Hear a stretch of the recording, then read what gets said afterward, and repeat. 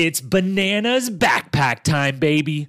Plus, Brandon may be TJ's new favorite player, but he's also the red team's sacrificial lamb. Car, Maria, and Abram, they scratch the shit out of each other while also defending against internal attacks from teammates Laurel and Sarah. Ty throws plants and gasses out. Tyler eats his way to victory. Katie and Chet take horrible falls. Bananas gets in a bar fight. And once again, Paula gets absolutely screwed over by one of her good dear friends. It's the challenge, season 20, Cutthroat, full season rewatch and recap coming up right now.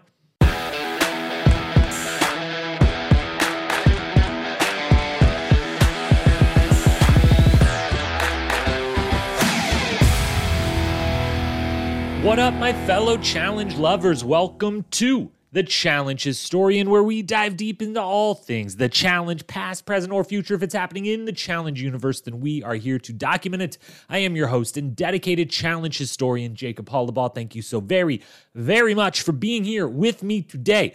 On today's podcast, we are talking all things Cutthroat. Season 20, the Rewatch series continues on. We've entered the 20s. We've gotten over halfway through, and we are on to a very pivotal season in challenge history, the end of an era, I would say, in the beginning or right on the beginnings of the beginning of a new era. It's a wonderful season. It's a great season. It's an extremely interesting and high quality end-to-end season. Lots to discuss, and of course, we shall discuss it all. Quick programming reminders before we dive in. First and foremost, as the Rewatch series goes here, we're going to have a 1 week break. There will be no rewatch next week. Next Monday, we will not have Rivals for 2 weeks from today. So this is coming out on Mondays. We will begin Rivals in the next set of 10 seasons 2 weeks from now. So you're going to have a 1 week break, a little extra time to dive into the Rivals season. And then once we hit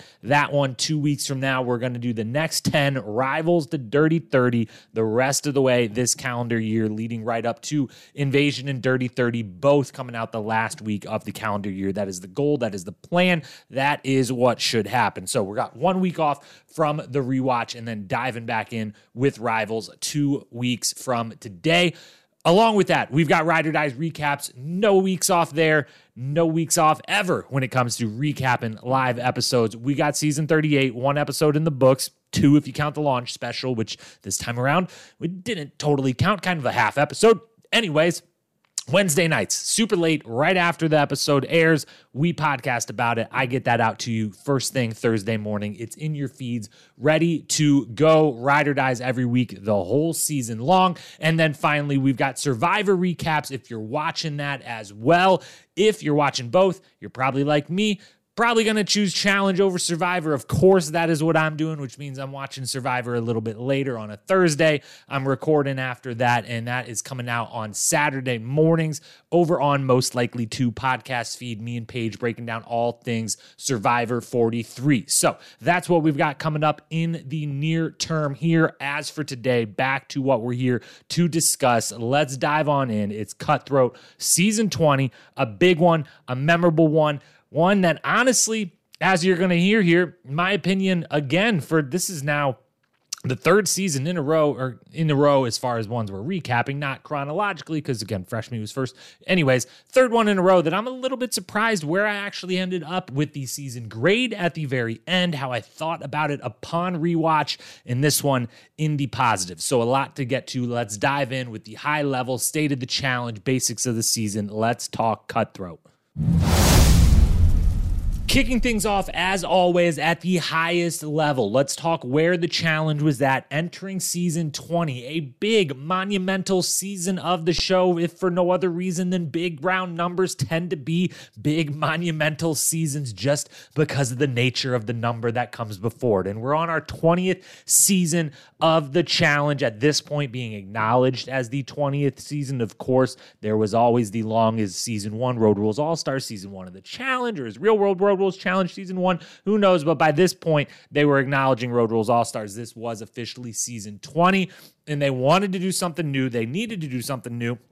And this season, to me, where the show as a franchise was at is over the last few seasons, we've talked really the last 5 seasons, we've talked about the transitional era that the show was in. One big slew of stars kind of going out, a new slew of stars coming in. Well, this season to me is the one where that transition ends. It's the last one of that transitional period. After this one, it's fully a new world, a new game, new sets of stars. All of the old schools, all the real OGs are gone, with the slight exception of a CT, if you want to count CT. But obviously, CT is one of 2 or 3 that transcends the eras because they've been a part of every single one. But you've got this season coming in, Abram, Brad, and Derek still there, still around, right on there. You know, Brad outwardly says it's his last season.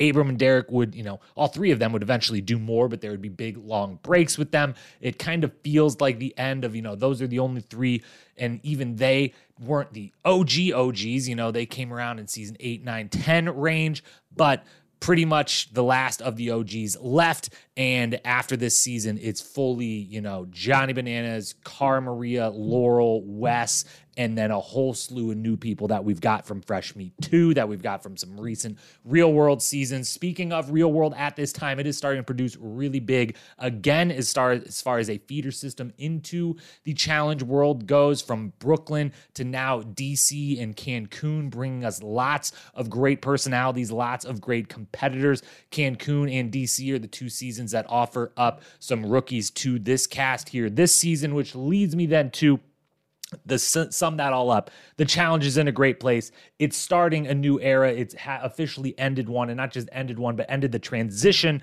between one into the other. And this is kind of the statement on the end of that. It works out really poetically that it is Brad with his then wife Tori at the end getting the win.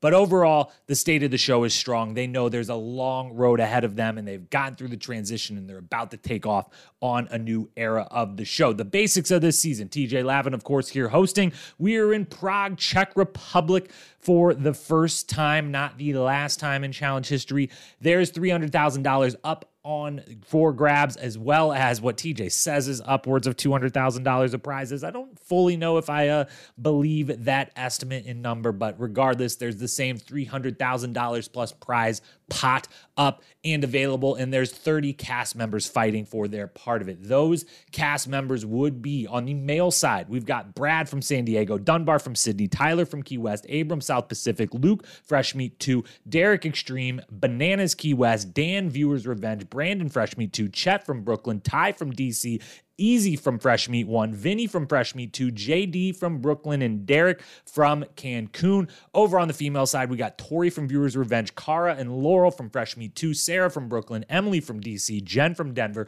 Paula Key West, Teresa Fresh Meat 2, Camilla Spring Break Challenge, Melinda Austin, Katie The Quest, Aya Cancun, Siobhan Sydney, Mandy Fresh Meat 2, and Emily Fitzpatrick from Cancun. So we've got a host of rookies from Cancun and from Real World DC, as well as one more, Camilla from Spring Break Challenge. So we've got a bunch of rookies in the house, and that leads us to the player histories. Going into this season, there's a lot of history. This is the newest part of the segment on the Rewatch series. If you haven't listened to the last couple pods, we've started to do this where going into the season, there's so much past history. It's such a big part of who they cast and the storylines that are going to come that we've got to discuss what was the situation going in, so then we could discuss what actually unfolds in the season that was. So a bunch of them that matter going into this season. First one, Cara Maria is coming off of Fresh Meat 2, where she was out first. She was barely there, didn't really make much of an impact at all, and also didn't take getting voted in and losing first all that well, which had Laurel also coming off Fresh Meat 2, where she was the dominant female of the group as a rookie. Noticed that from Cara, and the 2 of them already had some bad blood coming in and some expectations of each other coming in that would play out in full this season. We've got Sarah, Queen rookie from the ruins, kind of maintained that status even with an early loss on Fresh Meat 2. She's fully in the know. She befriended all the vets right away. She is, already Sarah of the challenge, holding that high status in the game. We've got Abram and John, as he would call him, Johnny Bananas, coming in openly not liking each other coming into this season. Abram obviously left the island, which saved Johnny. He would go on to get his first win, but the two of them don't like each other at all. Not a lot of love lost or respect there. No big open fights before this. There would be down the line, obviously, in the future, but we certainly knew coming in they weren't exactly the best of friends. However, Johnny and Derek, now two-time champions in a row together. Derek, three-time champion, Johnny, two-time, but both of them together the last two seasons they've been on. So they're coming in knowing they want to work together. They end up getting to be teammates on this season. Paula is right there with them, but doesn't trust either of those two anymore because of what they did to her on the island. She does, however, trust Dunbar, even though things between the island and the Duel 2 between her and Dunbar didn't always go exactly as planned. She does have trust there, no longer for the Bananas and Derek. Brad and Tori, who met on the challenge and are now married coming into a challenge house, which, what do you know, that has happened a couple times before. Sam and Kayla on Ride or Dies were not the first ever married couple. Brad and Tori are the second after Chadwick and Holly back on season 5, Battle of the Seasons. Just a little bit of history for you there. And then, of course, we've got Easy coming in after being DQ'd in a final. Prior to this, he and Katie, who have been partners before on a season, are buddies. They've got each other, but they've always also got the baggage of their past performances with them. So that's where everything's settled coming in. As for Evolution's first history made during this season, before we get right into the big storylines, couple things of historical purposes, evolutions that were made. First off, the first ever non-real world road rules or fresh meat player enters the game. That would be Camilla, coming from the Spring Break Challenge. So we have a new, we've got new barriers as far as where someone could come from and enter the challenge house. It'll be many seasons before anyone else comes from anything else outside of this. And Camilla from Spring Break Challenge is a complete and utter one-off coming from that challenge that did happen. It's not a full challenge, but a thing that happened. MTV Spring Break was a big popular thing around this time. The first ever time we have 3 teams competing, brand new format. We'll talk a lot about that here coming up soon. We have mercenaries for the first time, a massive evolution in the history of the game. They are called heavy hitters in this season, but they serve the role of what we would later know as a mercenary. CT and Tina coming in to face off in an elimination to decide someone's fate in the game. Just a one-off. Come, do some work, go home, get a little paycheck for your troubles. That's the first of its kind. Brad on this season, upon winning, would set the record for the most seasons ever before winning your first. This is his 8th season. It took him 8 seasons to get that win, but get that win he does.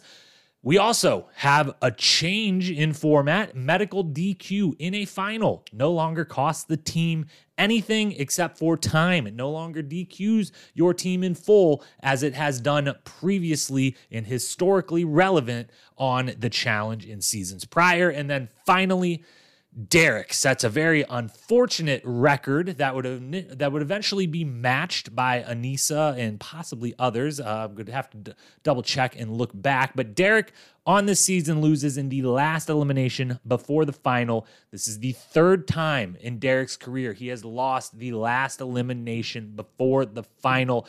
Thankfully, in between those, he won 3 straight challenges. So, if without those 3 wins, if this just happened again, if we changed the timeline around, this would be even more heartbreaking than it already is. It is a pretty heartbreaking loss at the end for him. But that's a bit of the history that's made. That's the high level. That's the history coming in. The players, how they get along, how they know each other, what they're playing for, where the show is at. Let's then dive in. The table is set. Let's talk biggest storylines from the season 20, Cutthroat.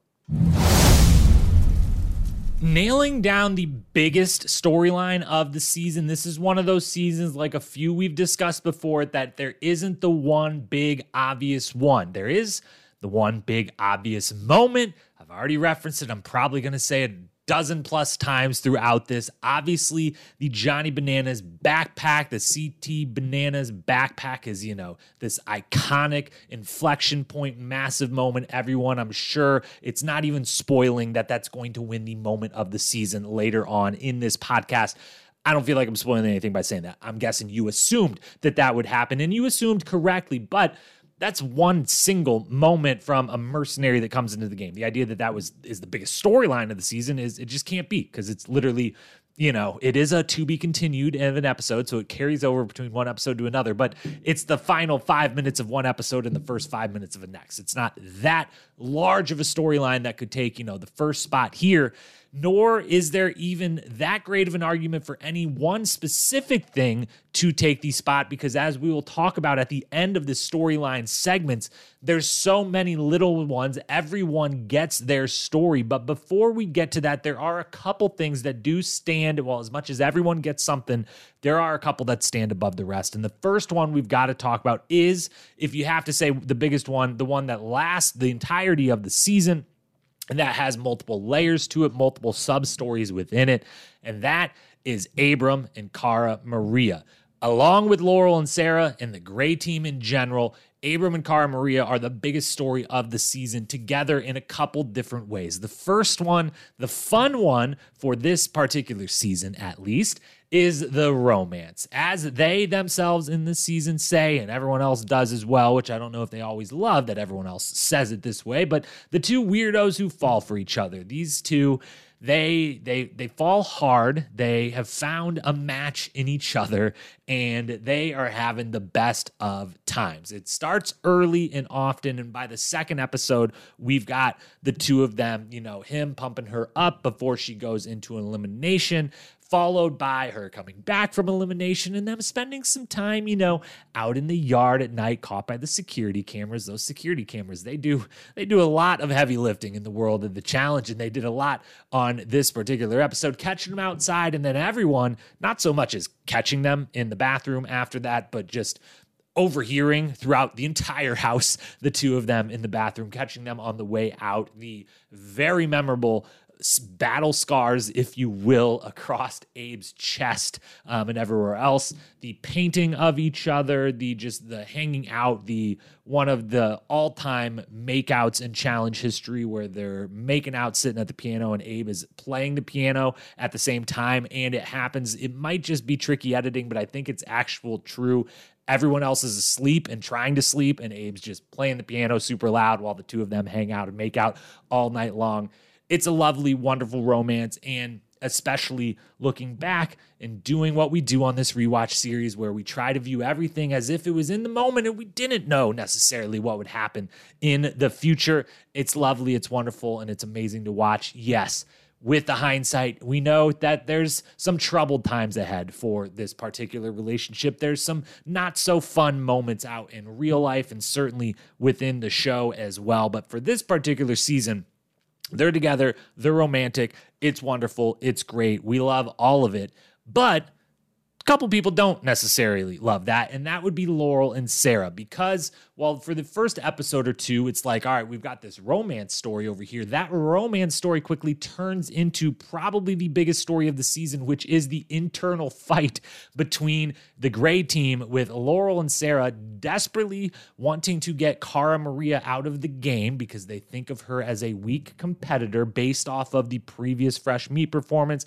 and based off of really just the reaction to getting voted in first on Fresh Meat 2 is pretty much all they're basing it off of, because they act all season long like every single daily challenge she's so nervous, she's all terrified, she's all scared, and it's all really just, as far as we're seeing, which we're seeing pretty much all of it, and she talks about it very calmly and openly the whole time, and Abe and the other teammates do, that, it's just a projection of she did that the one time on Fresh Meat 2, and then they're acting like she's done it every day the whole time they've been in Prague, but they want her gone.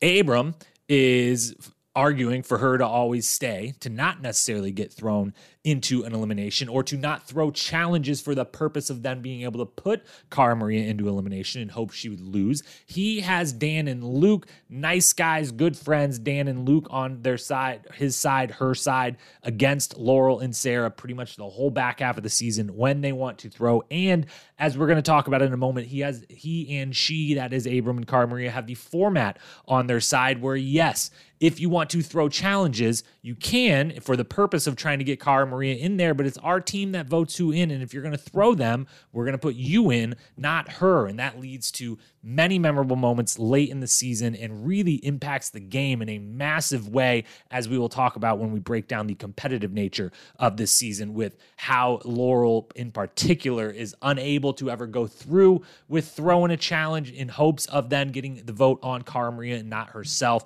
And instead it turns into a Laurel and Abram arguing over who has to prove what to whom, who has the power, who has the votes within their team. Is Abram saving Cara Maria because he truly thinks she's a really good competitor, or because he likes being able to sleep in the same bed at night with her? Definitely seems like a mix from the outside of that, because Cara does step up this season. She starts to evolve into the Cara Maria we would know, still nowhere near the unbelievable athlete that she would become, but certainly the very good, tough-nosed competitor that was always there from the start.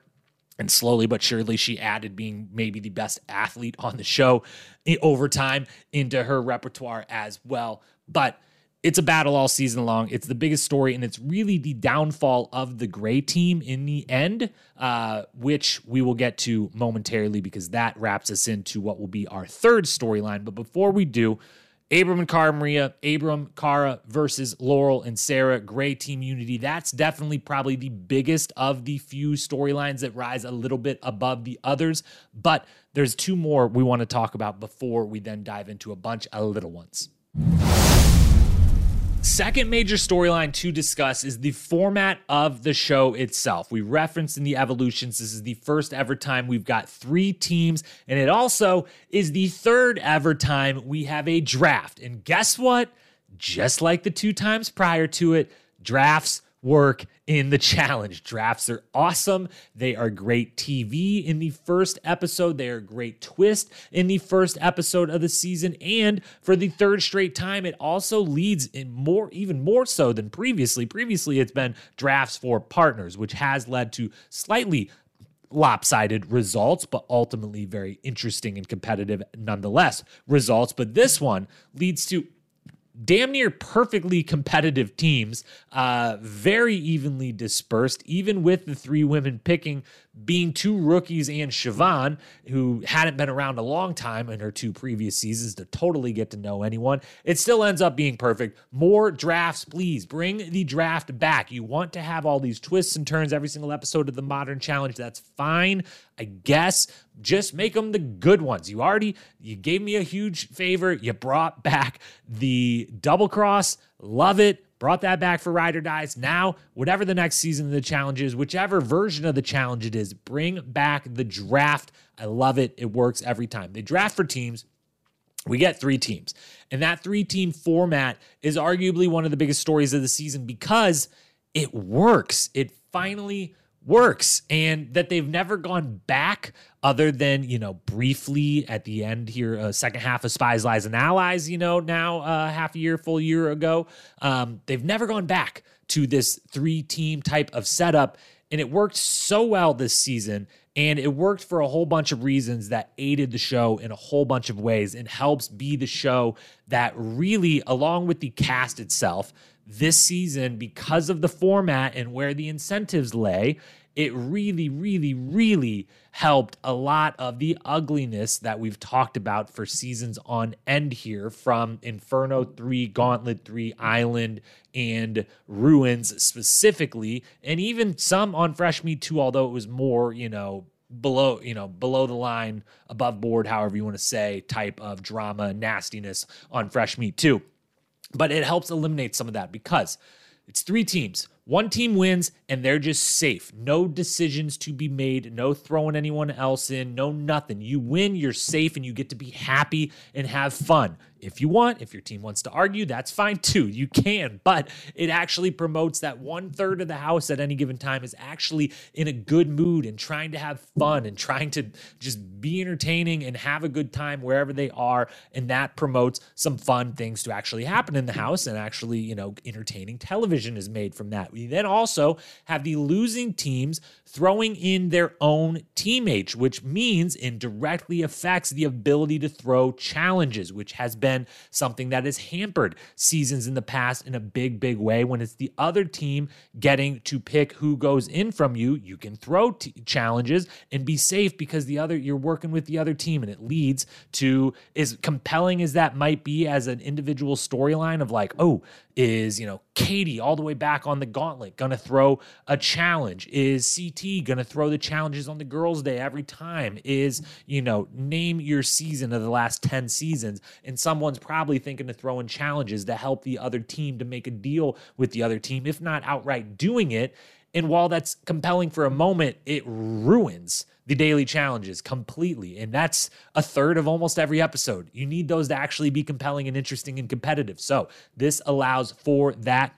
And it still becomes a storyline because the thought of it is there. The idea of, do we have the votes? We could throw it because we want to get rid of a certain team member, but only if the whole team agrees, which I just think is a way better way to go about that and makes it much more interesting. The team infighting, to me, the gray team on this season fighting the whole time, the red team kind of combusting, the blue team actually being tight-knit and in alignment with everything and never having any arguments over who's going in or anything. All of that is actually very interesting in this season, much more so than the cross-team fighting of teams disliking each other and, making deals with the other. I honestly think this is much better and much more interesting to watch.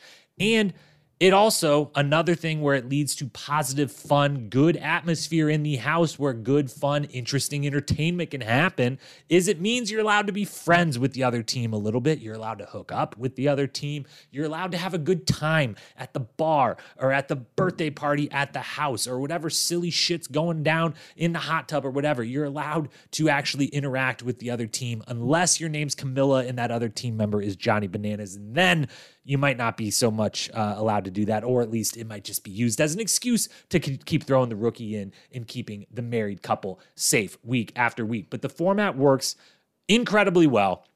The fact they haven't brought it back, I am one who certainly chooses pair seasons overall. I think male-female pairs is the best seasons the challenge can offer, has the potential to be the best seasons the challenge can possibly offer. But if I was going to do a team season in the modern day, I would want it to be a 3-team season. I would want it to be this exact same setup that we have here. I love everything about this. I love exactly how it goes down. Male-female weeks all at once, the same time, always a male elimination, a female elimination. Your own team votes you in. The secret vote, we didn't even mention the secret vote. They straight up steal from Survivor. They do the secret vote in the basement. You walk up, say it to the camera. We get the montage. Some people's votes we know, some people's we don't. We eventually can find out afterwards. That stuff becomes public information. But those little segments every single episode are great. There it leads to some really interesting stuff. It's all great. The format works. Bring it back in a better version than, I know they basically made Spies, Lies, and Allies Cutthroat 2 the second half. They used the logo and everything a couple times. We called that out. It was one of our best, sleuthing jobs, editing sleuthing jobs we've ever done here at the Challenge Historian. But it didn't fully work out. They didn't make it the same format. Bring this back. Do straight up Cutthroat 2, and I think fans will be happy. Now, a few different times I've already glossed over a couple things, and that was for the specific purpose of this next big storyline before we get to the idea that almost everyone gets a storyline this season. That's coming up in a moment. But first, we have to talk about the level of competition this season being so even, and really, for one of the first times I can ever truly remember in challenge history, there's always kind of been a favorite or a group of front runners or a very clear delineation of like who can win this season, who can't win this season. And even for those of us like myself that lean a little more heavy towards, I like the sports side and competitive side of the show as much or more as I do the reality show drama side of the show. There's many, many seasons where I'm like, yeah, the actual competition isn't all that interesting, I'm not all that wrapped up, and I'm not all that guessing at who's going to actually take this home, who's going to win. This season, completely different. It is for the first time that I can remember extraordinarily even across the board, and at many different times within this season, basically almost any single episode at any point or every couple episodes, if you did every 2 episodes, every 1 to 2 episodes, you would at every turn of this 10-episode season think that a different team was going to win, and you would have thought different people would be on that team when they got to the end and had that chance to win. Let's kind of walk through all three teams and what goes down over the course of their season, starting with the gray team. The gray team does, in a sense, dominate the season. If you're going off just the daily challenges, they win 5 out of 9 of the daily challenges. So if you just looked at that, if someone from the outside looked at that and been like, well, one team, there's 3 teams and one of them won over half, they won 5 of the 9 daily challenges, seems like they kind of dominated, right? And you would be mostly right, because they do, as far as the bank accounts are considered, but also kind of not really, and not certainly the way that you would think they would looking back on this team. That's a point for a moment from now. Abram and Laurel are clearly the best male and female there as far as the daily challenges go. Obviously, we see at the end, Abram does not turn out to be the best male there as far as a final is considered in the endurance aspect, whatever the hell happened to him that day. But over the course of the season, if you were just going to pick one male and one female to have on your team for the dailies and for eliminations this season, out of this cast in this moment, you're picking Abram and Laurel. No question about it. You could maybe argue Abram versus a Derek or Bananas or Brad, maybe, but I'm not even having that argument at this point, and I'm certainly not having an argument with Laurel versus anyone, even with Emily Schramm making her initial rookie appearance here. They're clearly the best, and they dominate for their team. They're the reason their team wins almost all the ones that they win. There's, Laurel and Abram literally single-handedly winning the high top challenge where they got to carry the ball on the little tall table that they're holding up a hill. There's Laurel and Abram being the single reasons they win the last daily of the season Riot Act, because they're just completely dominant in one-on-one physical matchups. They both crush it on all 5 of the ones that they win. Laurel in the gas chamber, the horrifying gas chamber challenge that they start with, where they have to go in actual tear gas. She has to go multiple times, is the only player to do that across any of the teams, because Aya has to sit out because of a medical condition. I assume that's asthma, or just I'm a sane human being and I don't want to do that. But either way, Laurel has to do it twice and does better than everyone else both times, first time and the second time, leading their team to the win. They're the reason they win over and over. And looking back, the fact that this team does not win the final is absolutely mind-blowing, given where they would go on to the standing they would go on to have in the world of the challenge. If you told me there's a final where Laurel, Cara Maria, Sarah, Abram, and then Luke are your final 5, that's an insane group. And I know what you're saying. Well, yeah, 4 of those 5, but Luke. Shout out to Luke, because I don't know that it's going to get mentioned anywhere else in this podcast, but he deserves it, because just like on Fresh Meat 2, where it really wasn't all about him that they lost. It was him and Evelyn together losing that. He performed really well all season long. On this season, he performs really well all season long, and he performs incredibly well in the final challenge. So shout out to Luke. He was awesome this whole season long.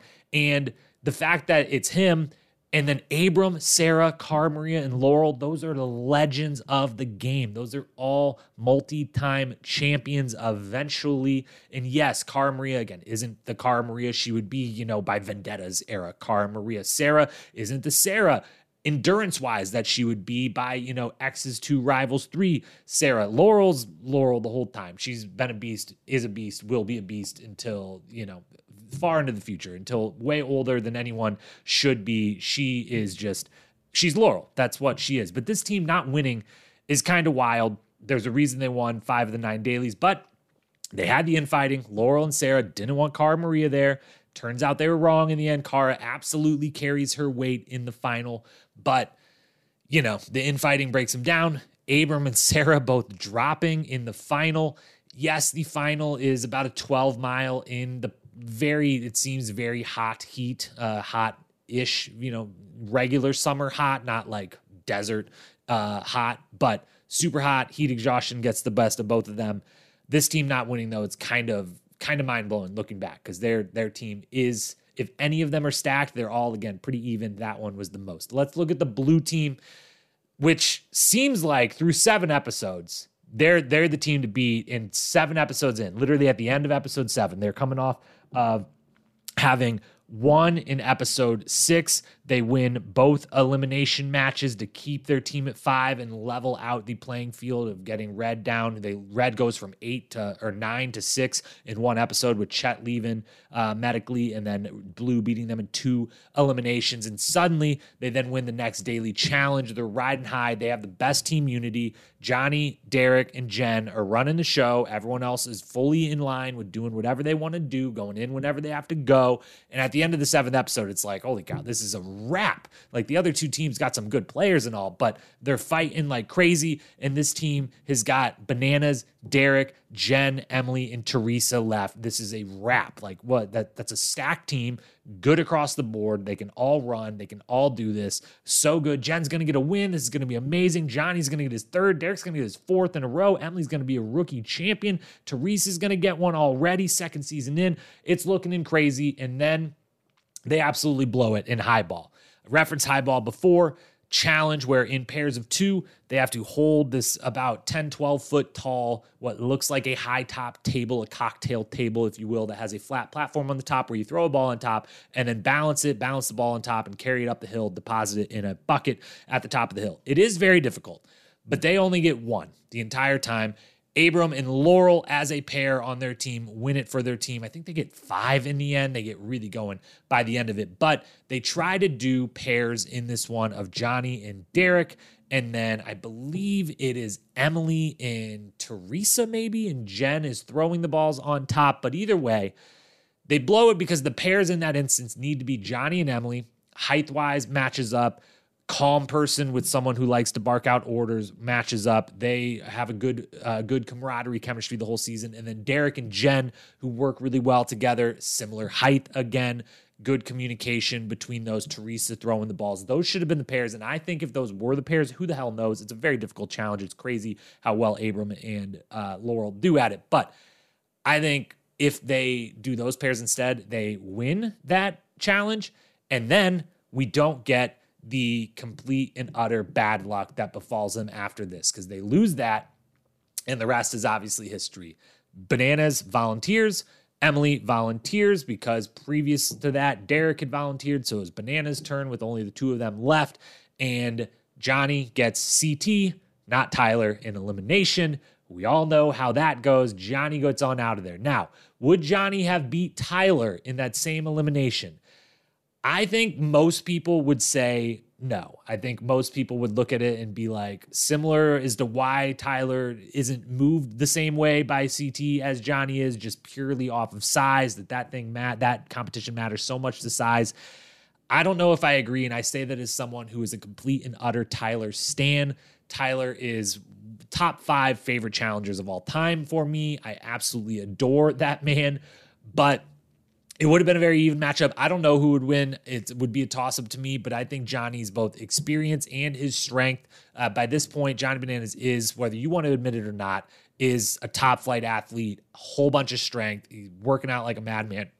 And I think he has the endurance factor. So if that isn't Tyler being able to drag him very quickly, that becomes an endurance. I digress. Either way, he gets CT instead of Tyler. That is a huge, a stroke of unfortunate luck that leads to an iconic moment and a wonderful moment in incredible television. But it's a stroke of bad luck for the blue team, and then a second stroke of bad luck befalls them the next time around. The numbers don't match up in the final daily. They have no chance at winning the final daily challenge, which means they have to go into the final elimination again, which means Derek has to go in, and then Derek gets fed Tyler in an elimination where size trumps everything. And on top of that, it is Tyler, who is arguably one of the best athletes in this cast, way underrated athlete the entire time through the challenge, even eventually as a 2-time champion, super still underrated, and how good of an athlete he was, as well as the fact that he's a massive dude. He's huge. And compared to most challengers who average height a little on the short side, Tyler, actual above average tall person in real life. And then you go against Derek. Size-wise, it's just not gonna happen. And so blue team that looks on top of the world 7 episodes in, looks like we're coasting to another Derek Bananas and Friends championship, just gets derailed by absolute bad shit luck in the eliminations and in the daily challenges. The only time they kind of mess up the format production-wise in this season is that there's a couple moments at the very end of the season where the size of the team matters a lot, and I would prefer that to be leveled out in some way. It's not as egregious in the final daily challenge of the season as it is in the final itself, where they don't level the playing field of like how much everyone has to do depending on how many players you have. That's another conversation for maybe a different part of this podcast. Anyways, let's move to the red team then. So that's the story of gray. That's the story of blue. Then we got the story of red, who most of the season looks like the team that has no shot. You're like, all right, blue's got some big-time players and great team chemistry. Gray is absolutely stacked from, best male, best female, good complementary players, but they hate each other. Half of them love each other, half of them hate each other. That doesn't look good. But red over here, their players are quality, certainly. It's not like they got any scrubs rolling around, but they, as much as they have the strongest alliance, they have the least amount of unity because that alliance is just kind of running thing without openly saying it. They're just doing it and letting it be known eventually over time. And it just feels like they're a step behind the other two teams most of the season, right up really until the very end when suddenly you're like, wait a minute, the team they have left for the final is actually completely and utterly stacked. So this is going to turn out well for them, isn't it? And it does. But they play it smart. They play truly cutthroat game the whole time. They come in and Brad, Tori, obviously married, again, challenge people that work at the challenge, social accounts specifically, has happened before, happened this season. They were married on this season, don't you know? Anyways, Brad and Tori come in. They are working directly with Dunbar, Tyler, and Paula. Those five rock solid. They end up being chosen for the same team. There is a big reason behind that is because Camilla makes the first pick. She picks Dunbar. He very much influences the picks after that. They end up all together. They know they're working together, and they ride strong the whole time. Brandon ends up being, Brandon and Camilla, Brandon even more so on the male side. He's going in over and over and over because those five have a deal. And that means that, once Chet DQs medically, it's like, Brandon, we were going to maybe, we were working with Chet a little bit there. We were going to maybe switch it up, you, him, but now he's gone. So it's just you, because the other three of us are never going in until you're gone and you keep winning. So good for us. So they play the smart, intelligent, cutthroat game, as much as it sucks to be Brandon in this situation. But there is very much division, but ultimately there's very good planning. And it comes down to the end. And it comes down to those five left and not being able to stick together 100% till the end because some people have to go in the last couple eliminations.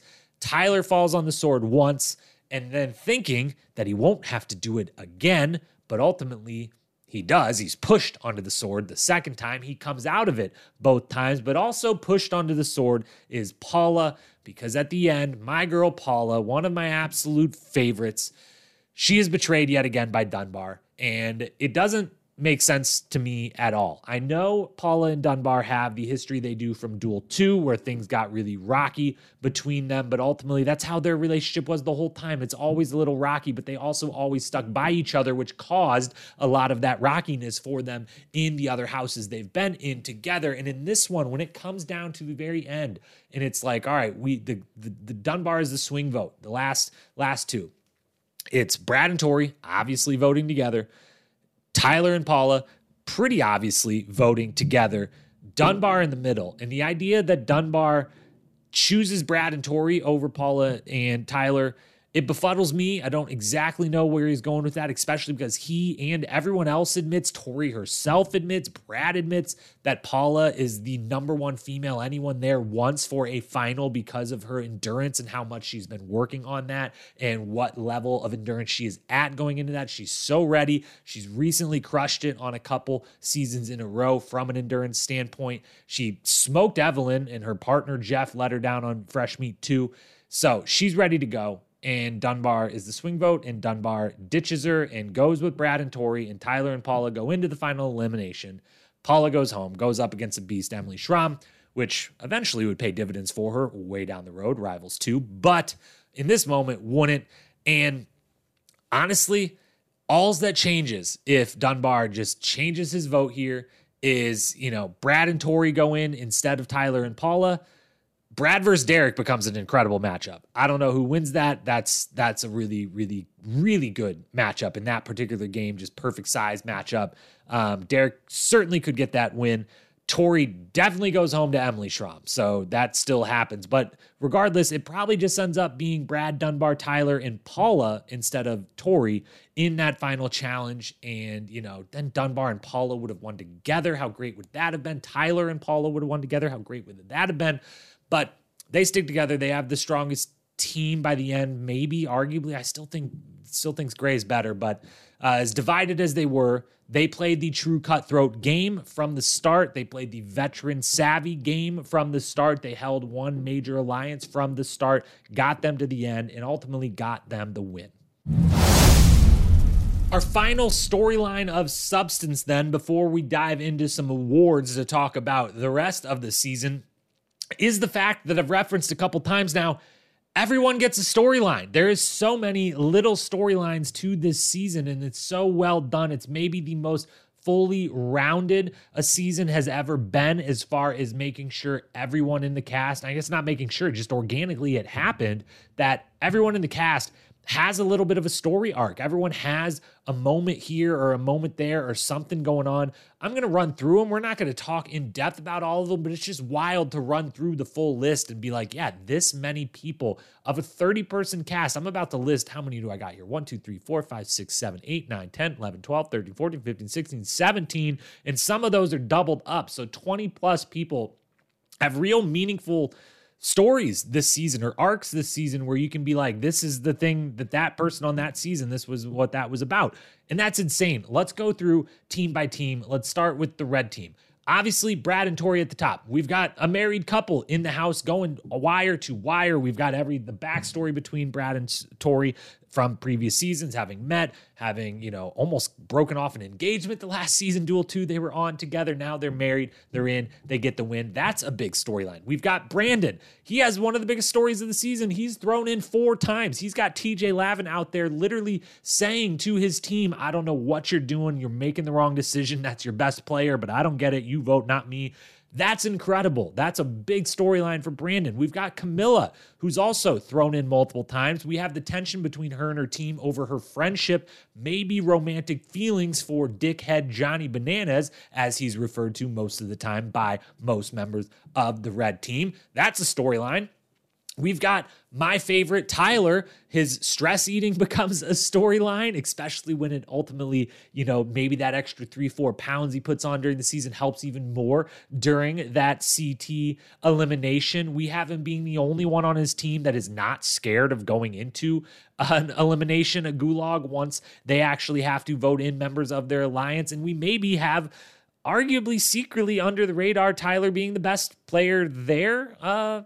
Possibly, maybe, possibly. I think there's an argument to be made for it. So Tyler's got storylines everywhere. We've got Chet. He has a big storyline by the fact that he, falls off, gets obviously injured, finishes the challenge anyways, goes to the hospital for 2 days. TJ has to come in, DQ him, the whole thing. He's got a little romance with Mandy even before that. He's got story the whole time he's there. We've got Paula, we talked about earlier. She gets screwed again. She's in the Major Alliance. She's got stories. And we got Dunbar, who has story in the Major Alliance all season long, dicking over Paula at the end, finally realizing his potential in the challenge world by winning in very impressive fashion, an elimination, and then ultimately the full season in the final.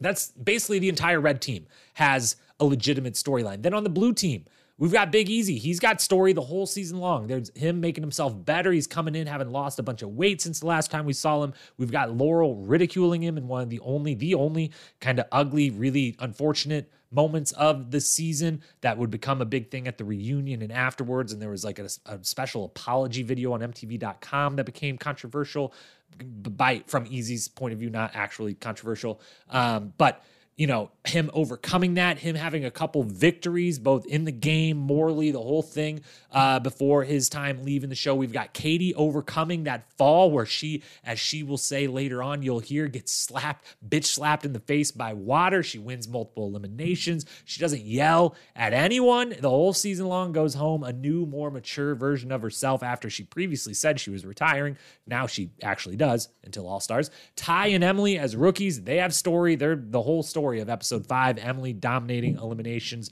quickly making a name for herself. We've got Derek, the ultimate professional challenger. The last 2 episodes, Derek ends up so beaten up. His confessionals are crazy by the last episode. Between Riot Act and the 2 eliminations he has to go in, he is literally battered and bruised all over his body.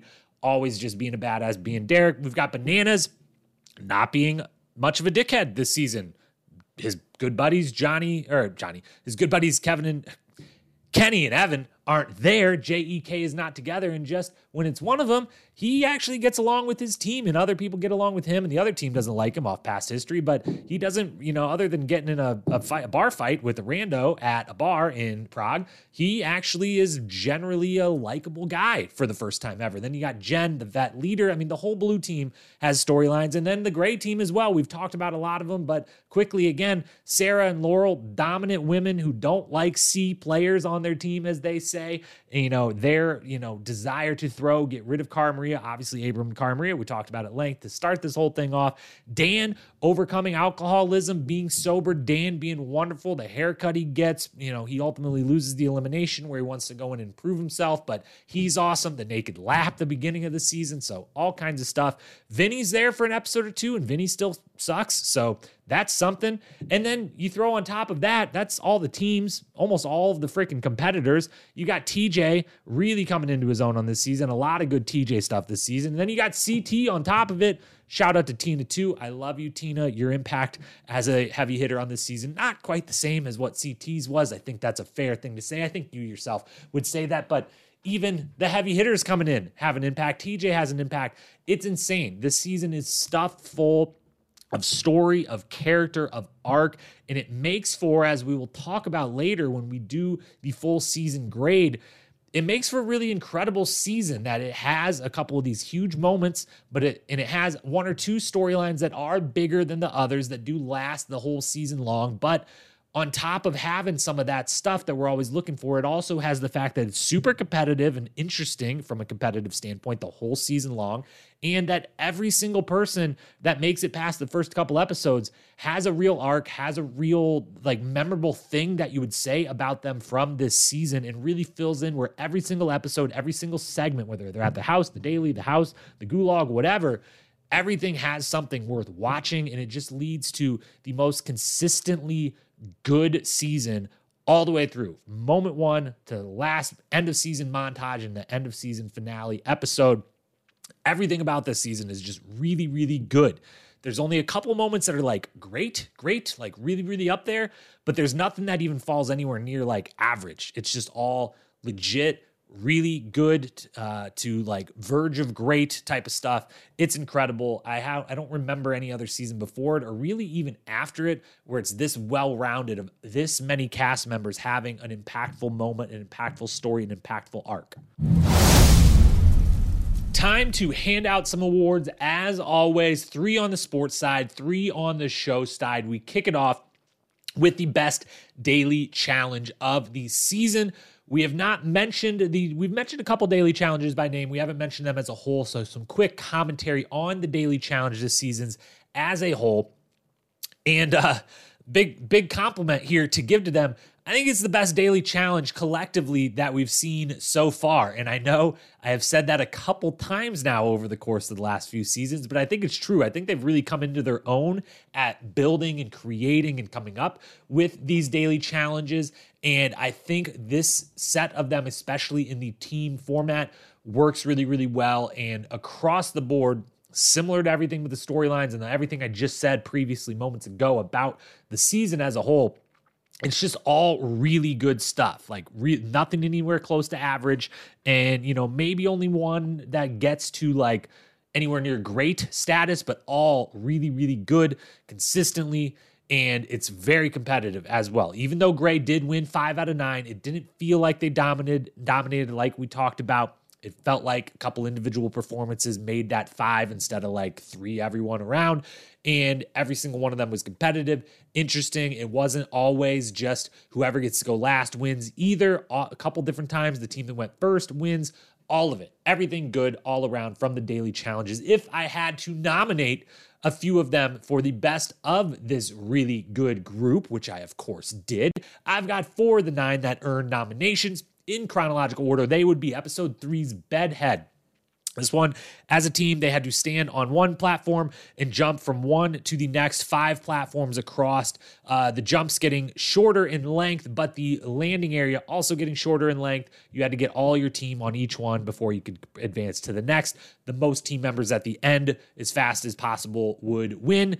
Big Easy gets his moment to shine. He does great. It's coming right off him being kind of ridiculed in the house and stuff, and he gets to prove himself and does really, really well. We've got Katie's epic fall and getting smacked in the face by the water, as she says, and the 2 black eyes that she gets from it, and then being an absolute champ about it and having no, obviously it hurt like hell, but walking it off, being totally fine. We have Bananas getting his second of 2 very dumb DQs that does eventually cost his team and gets called out by his team. It is an interesting little moment. We have Sarah and Laurel both face planting, but not Cara Maria, which is an interesting moment in that, the beginnings of that back and forth between them. And of course, we have Siobhan DQing, being horrified, coming off of, rightfully so, as Abram, as he tries to talk her down, would say, I didn't see fear. I saw terror in her eyes after what had happened to her previously. And so that one all around, really, really good, interesting stuff. Episode 4, Bottleneck. Absolutely brutal, absolutely silly. It's a obstacle course, team obstacle course on an actual race course where they had to start in the same starting blocks that horses would at a horse race, which was hilarious. But it's just a big old wrestling match. They have to every single one of the players get through tiny little wedged between hay bales and different things and under and over different stuff. And it becomes just a massive wrestling match, mostly between Derek and Abram, but everyone is in on it. It's absolutely chaotic. It's kind of funny. Thankfully, no one gets severely hurt. And Red gets their first win of the season, or second win, I think, in a row. So starts to assert themselves. 5th episode then, Surf's Up is our 3rd nominee. This one, they got to jump 2 at a time in pairs, jump on a surfboard and ride that surfboard down across the lake from 40 feet up. Riding it gives you a big advantage because it takes away 1/3 of the swimming that you have to do before you can then tap the bell to end it. Most people fall, others ride it. It looks super cool. Chet gets injured, but then finishes before then vomiting everywhere, going completely pale, looking like he's going to die with the horrible concussion he's suffered. But he finishes the whole thing after having suffered that on the fall, which is incredible. The entire red team fails, coming off of 2 straight wins and getting some momentum. Every single one of them falls. Laurel versus Cara starts in earnest on this one. The blue team cruises and starts to look like the team to beat. It's super duper fun looking. It's cool. It's well executed. That one is incredible. And then episode 9, Riot Act, which is just wild and insane, where they play King of the Mud Pit. All the men at once, all the women at once, regardless of the numbers of people on each team. They get an actual police riot shield to hit each other with. And it is so brutal and so insane, and everyone is so beaten up and battered after it, most notably Derek, who makes an incredible 1-on-3 stand versus the red team, but, 1-on-3 is not going to happen. Laurel, who wants to throw it the whole time, is so desperate the last challenge to get Cara Maria out, but is called out for possibly wanting to do so. Everyone, it's obvious if Laurel doesn't win that it's because she threw it, because she's so much more dominant than all the other women in this. She wins it, which leads to the tie-breaking round, which becomes Brad versus Abram, which is at round 2, calling back to Inferno 2, where the first ever Balls In match was played between these two, one of the best eliminations of all time. Tyler gets screwed over after the fact for not taking up that matchup versus Abram. The whole thing's insane. The whole thing's great. Those are your 4 nominees. But if I had to pick one winner, I'm going with the one that was the coolest of all of them. They all had good competition. They all had memorable moments, but the one that is coolest, that rises it just a little bit, half letter grade above the rest, is episode 5, Surf's Up. We move into our second award then. We did Best Daily. Now we do a Best Eliminations, high-level commentary on the eliminations first. They're all really great games. I liked all of the games that were presented this season, which is 5 different games that we get to see played. We don't know going in. It's not the card situation that we've seen before where we know it can only be these, but they eventually just redo all of them a second time, except for SWAT, which was a real bummer, but also at the same time, probably wouldn't have worked a second time. The kind of fun of it, the novelty of it probably would have worn off very quickly, but they do play them second time. twice through, and the order isn't the same. It's not like they do 1 through 5 and then 1 through 4. They switch up the order the second time, which leaves me thinking and a little bit weary of production shenanigans and picking specific matchups, especially possibly thinking of the idea of, did they wait until Johnny Bananas was available to bring CT in? Because it kind of feels like they did. I could be convinced of that. But regardless, all great games. They're really competitive, some really good matchups. There's no true puzzle, which is interesting. The closest we come to it is the die game, where you sit on top of the giant die and you have to roll it without falling off of it into your square in the middle of the arena, and then also have it land on the right number. There's like the smallest puzzle element to that, but it's still just purely physical thing. But we do get SWAT. SWAT is amazing and is wonderful. And yeah, we're going to talk about it right now because it's the first nominee of the 4 nominees, dual nominee, episode 4, SWAT. Both Katie and Aya and Eric and Luke nominated here. This one, TJ comes to the house beforehand.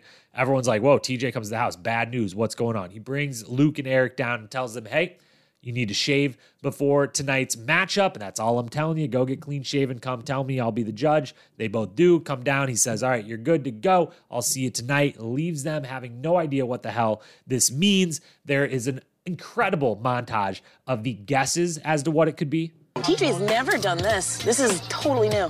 I'm stressing out about what this gulag could be because it involves our faces, and I have 2 black eyes. I don't want anything going on with my face right now. Think it's something military? I feel like it's gonna be a water thing. I'm thinking something with fire. They're gonna make out until somebody gets a boner and that person wins. Water, submersion. They might have to put like goggles on their beard. Your hair could catch on fire and burn your face. Like bugs. Leeches. Spiders. Scorpions. They're gonna waterboard you guys. I'm gonna go out on a limb and say that if it's against the Geneva Convention, I'm pretty sure they're not gonna do it to us in a challenge.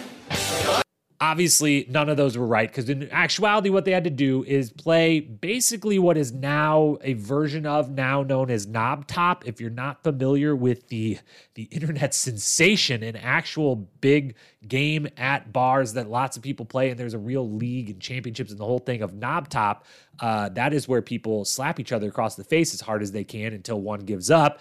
This is basically a version of that, but with fly swatters. You slap each other in the face for 5 minutes with a small fly swatter. Second round, then, if no one gives up, you slap with a bigger, heavier fly swatter. If no one gives up, then, as neither do, it goes to a third and final round where one arm, you got to hold a bucket off the ground, straight arm out to the side, shoulder strength and endurance, while you still get to slap people with a fly swatter. Hence, the need to be clean shaven for Eric and Luke. And good thing they were, because we get to see those shiny red faces, the shaving beforehand, the wondering what it could be. That's amazing. Katie winning by a literal inch as her and Aya both waver right just off the ground for the longest time before Katie gets that win. The guys' red faces and the fact the guys go after it. They hit each other hard and they don't hit faces. As Luke points out early on, Big Easy starts just straight up going for like, let me get that extension a little longer. Why don't I just smack him with the hard part of this right across the ear? That's going to hurt the most. They're insane. The game's insane. It's hilarious. And it gets nominated. Episode 5, Brandon beats Ty and Pull Me Over. Second nominee here. Ty wins round 1. Pull Me Over is where you both are attached and holding on to a, 10-foot pole between each other, and you have to push your opponent straight backwards into knock some barrels over to get the round win, best 2 out of 3. And you have to stay in a straight line. There's chains on the side. If anyone goes over the chains, it's a reset. Hold on to the chains too long, you are DQ'd. Ty wins round 1, and his team's like, we've got this ace in the hole. Ty, look at him, rookie, what an athlete. Look at those abs, everything. And then he beats Brandon, the wonder kid, the one who's at that point won 2 straight eliminations, beats him in round 1. Everything's looking good. Everything's looking great. Round 2 starts. Ty pushes Brandon back, and then as Brandon's a couple feet away from his barrels, Ty gasses out. Ty gasses out in a big way. He can't move anymore. And Brandon slowly but surely gains a couple inches of ground. And then when one big shove knocks Ty over the railing or the chain railing, Ty falls down and Ty does not get up. He is counted off by TJ first of like, all right, you're going to lose the round. You got to get up or the round's over. And he gives him a 5 count. And Ty does not move. And then TJ's like, all right, round one, that round to Brandon. It's now 1-1. Reset, everyone. And Ty doesn't move. And TJ's like, Ty, you got to get up. You got to keep going. There's no rest here. We're doing one more. Round 3. Let's go. Get up. Ty again doesn't move. And TJ gives one final countdown. It's like, all right, dude, if you don't get up, this is over. The whole thing's over. Not just that round, but the whole thing. 2 rounds, full DQ. And Ty doesn't move. Everyone pleads. TJ counts down. Ty doesn't move. One of the biggest gas outs, like what the hell just happened there? Is your whole body cramped and seized at once? Are you that gassed from, this extreme amount of effort, but in this very short period of time? What is going on? How does he not at least get the ability to stand back up? And this big stud athlete that everyone thought they had on their blue team goes down, and Brandon wins his 3rd straight. It's very memorable. It's incredible. And again, Brandon, 3rd straight victory.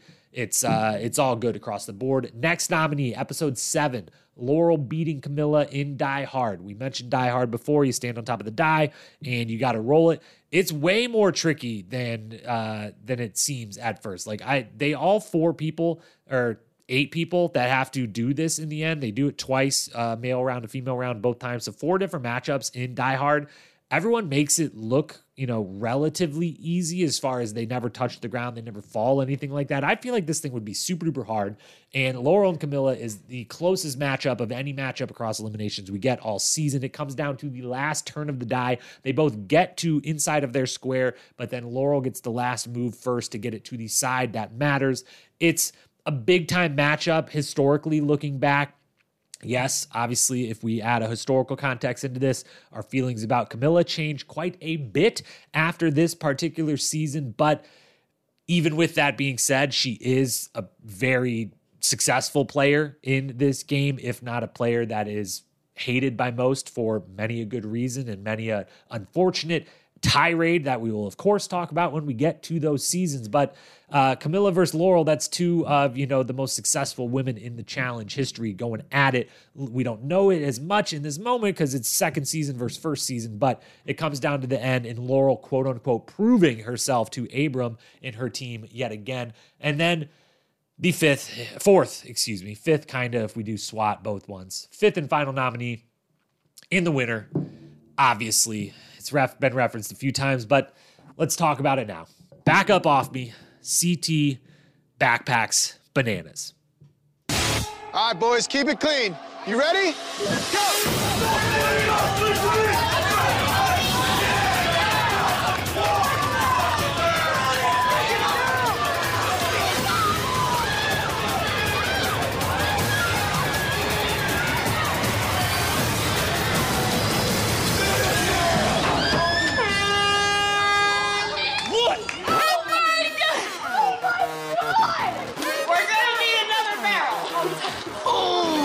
Oh my God. What the just happened? CT looks like freaking Godzilla.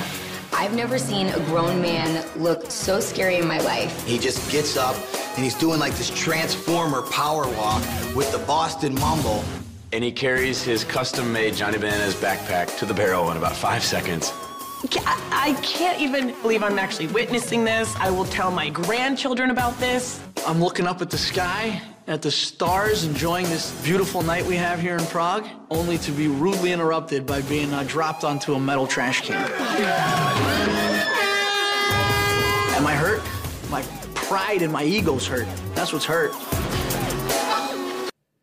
Now, clearly this was going to win this award, and clearly, as we said earlier, it's going to win the Moment of the Year award, to spoil that for a second time, but still a category worth listening to because there was a lot of other moments that'll be interesting to see who else gets nominated or even comes close. But this is arguably the most iconic moment in the history of the whole damn show, and it's an elimination. Of course, it's going to win the elimination of the year here for this season. And not only that, was the moment itself so iconic and memorable. CT and Bananas, at the forefront of this incredible feat of strength CT puts on.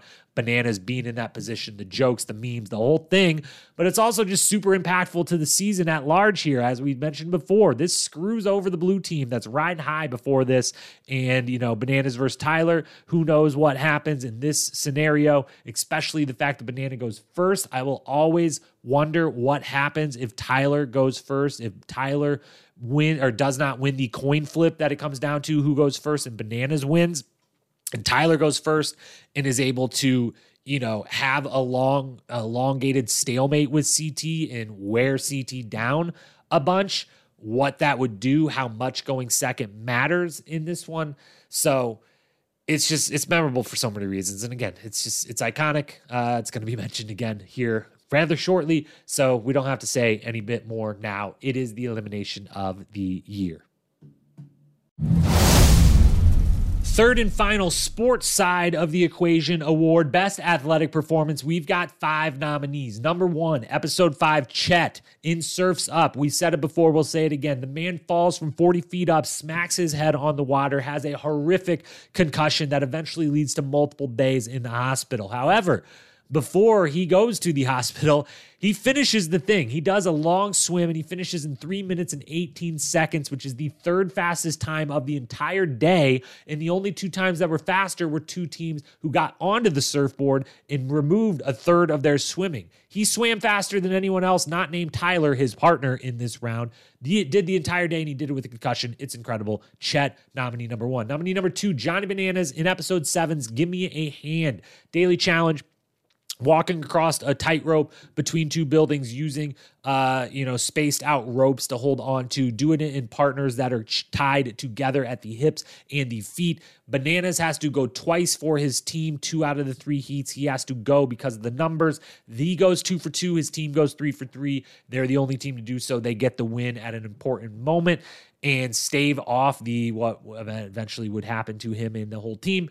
But for the fact that almost every team had someone DQ, he had to go twice out of the 3 times and gets both times across. He gets nominated here. Episode 7 as well, Dunbar in Die Hard. Shout out the Dunny Bear. He absolutely smashes this again. Very tricky thing that the 8 people that do it make it look easier than I think it actually is, but no one makes it look easier than Dunbar, who smokes this thing. He moves so quick, so methodical, just perfectly every single time, every single movement. It's awesome. Shout out to Dunbar. Then episode 9, CT, Bananas Backpack again.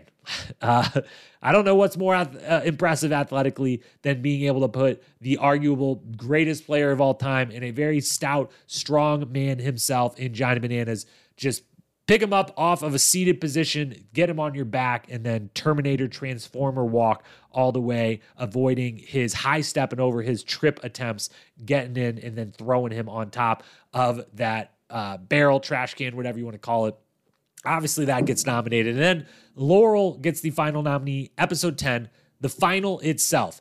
Laurel absolutely dominates this final and really, really, really proves herself as not proves herself in the game, because obviously that's happened from moment 1. Laurel's on screen, literally daily challenge number 1 in Fresh Meat 2. But as far as Laurel's on that level that no one else is on, maybe on the female side of things, she carries most of the logs during the log portion after 2 of her teammates have gone down. She carries, her half of the, is the one going solo on half of the gurney that they have to carry with Abe on it for part of the time, and then Kara on it once Abe goes out, and then Sarah on it once she goes out. All of that. She's doing the most the whole time long. She's rolling one of the tires by herself for a big portion of the time. She's just absolutely dominating. She is the best player in the entire final. I would say it's between her and Tyler in the final, who looks the strongest and the best overall, and I might give it to Laurel.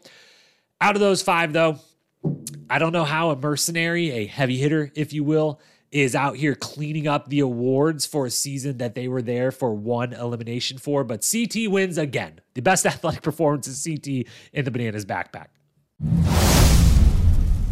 Let's talk show side of things, hand out some awards there, starting with Best Quote. We've got a whole bunch of nominees. The quotes are starting to pick up in earnest. These people are becoming professionals. They know what they're doing, so let's run through these as quickly as we can. Chronologically, as always, episode 1, Emily gets sent home. That's Emily with 2 E's. Emily Fitzpatrick. Emily. She gets sent home first, and she's okay with it because now she can fuck.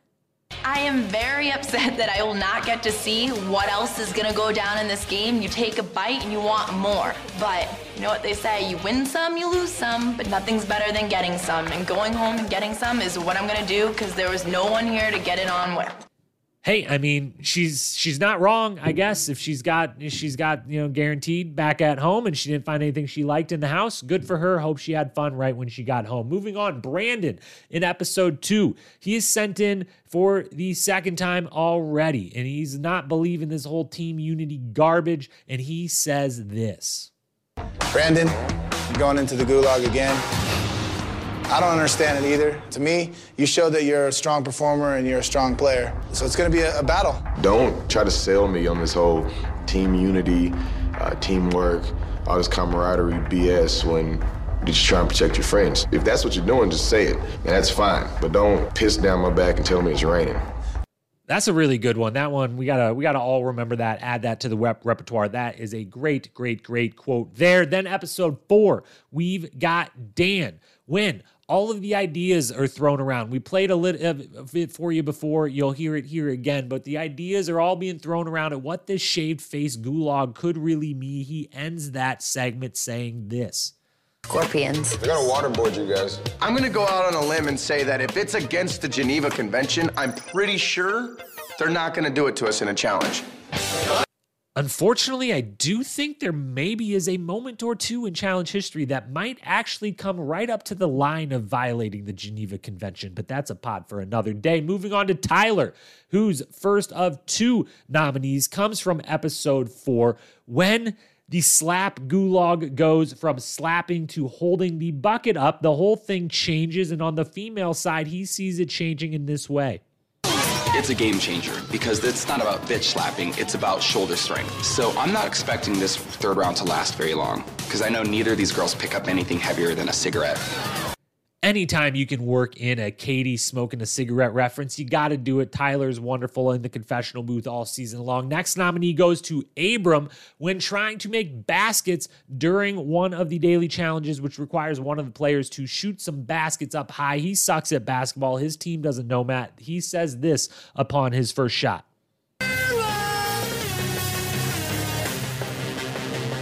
Harlem Globetrotters, Harlem Globetrotters, Harlem Globetrotters, please.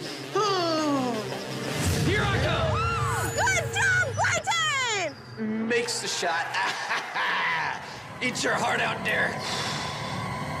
He eventually would look like a trick shot artist worthy of the Harlem Globetrotters as he nails 5 baskets, I believe, to get the win for their team that day. Then Tyler comes with another one on getting voted in over Brandon again, or not getting voted in, over Brandon, and Brandon being frustrated that Tyler hasn't been, or anyone else hasn't been in. Tyler thinks these might be some of the reasons why that is happening.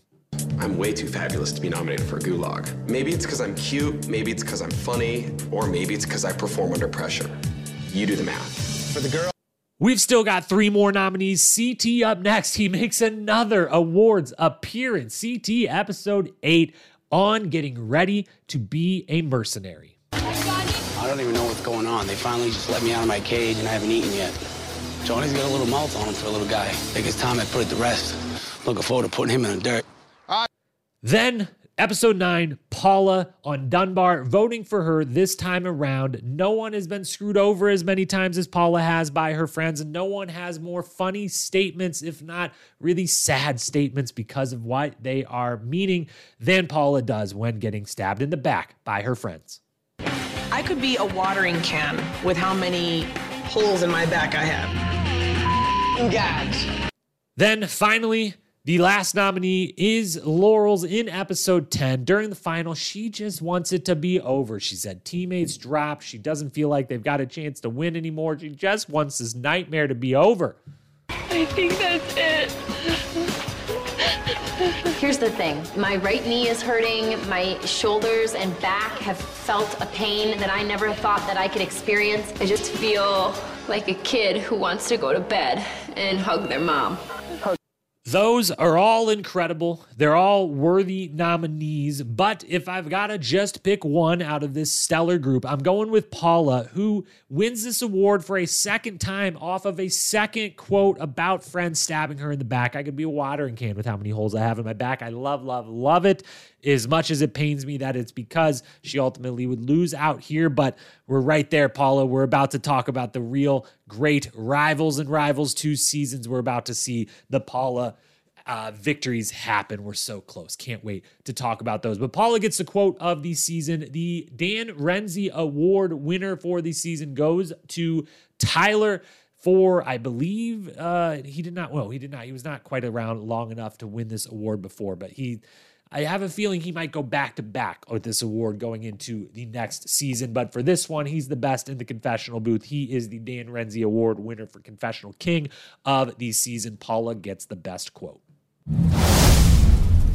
We then come to what is normally one of the biggest, if not arguably the biggest award, but I've already given out, but we still got to talk about all the other nominees. The iconic moment, the best moment, the most memorable, most infamous, whatever you want to say, most iconic moment, the greatest moment of the season that would go into the greatest moment of all time bracket.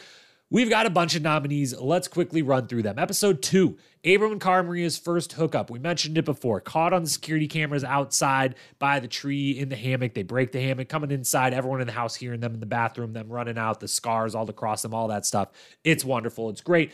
Episode 3, Katie's horrifying fall, being bitch slapped by the water. That moment is extremely memorable, and the fallout of that, or just how she handles all that, really, really memorable. Also in episode 3, we've referenced it before. We didn't really talk about it, so we'll briefly touch on it here. Bananas gets in a bar fight, and it's super unclear who initiated what.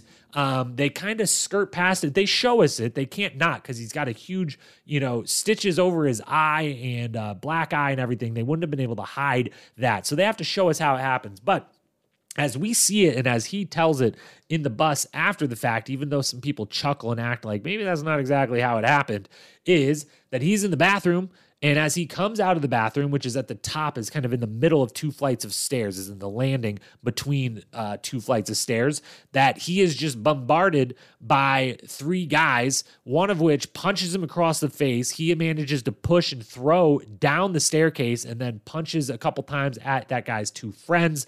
They get separated. They get taken out. It's on their way out, so they're all leaving anyways, but Bananas has a horrible black eye. He's bleeding from the face. He's got to go get a couple stitches above his eye, the whole thing, and then no one says anything about it. Again, and it's not cast member on cast member violence, and I assume his story, it checked out from production standpoint that, like, hey, a complete random person just started trying to beat the shit out of me in a bar. Like, I shouldn't be disqualified from the show for that. I know violence is no tolerance around here, but like this is kind of something else. So he gets to stay. They never say another thing about it. It's yet another wild and crazy chapter in the Johnny Bananas in the Challenge House story. Next nominee would be TJ making Luke an easy shave. The montages of ideas that come with what the gulag could be. We played it before. We won't do it again, but that moment, super memorable. Ty in episode 5 throws some plants, destroys some rooms. Ty loves picking people's buttons. He's already gotten in a couple verbal arguments that night with a couple different people, most notably Brandon, but then it ends up in a room, the blue team together. Ty is in Emily's bed with her. The whole group's just kind of talking. He's talked some shit about Emily right there with them sitting in the same bed together. Emily then decides to go down and get some shaving cream, puts it on Ty's face, puts it on Ty's bed, to which Ty very quickly gets serious, as Ty's want to do. It goes from jokes to super serious with him very quickly on this season and others of the show. He takes a plant. He pounds that plant into Emily's bed, throwing dirt everywhere all around the room. He then pulls the whole bunk bed down on top of Emily. Scary moment as everyone else yells, like, stop doing that. And eventually just trashes and destroys the entire room. It's crazy. It's wild. It's very memorable. It makes the list. Episode 7 then. Laurel and Paula naked wrestle. It is Dunny Bear's birthday. They have a birthday party for him. Somehow, some way, I believe in the hot tub, but then they all come inside. Laurel is naked. She gives Dunbar a naked hug on a dare, and then she tackles Paula, rips Paula's shirt completely in half, and the two of them wrestle on the floor naked. That's pretty memorable. 2 Hall of Famers wrestling naked during a birthday party. Shenanigans of, all-time shenanigans for a challenge house. And then episode 9, of course, the Bananas backpack, the ensuing montage of reactions. We played it before. Why not play it again? All right, boys, keep it clean. You ready? Go!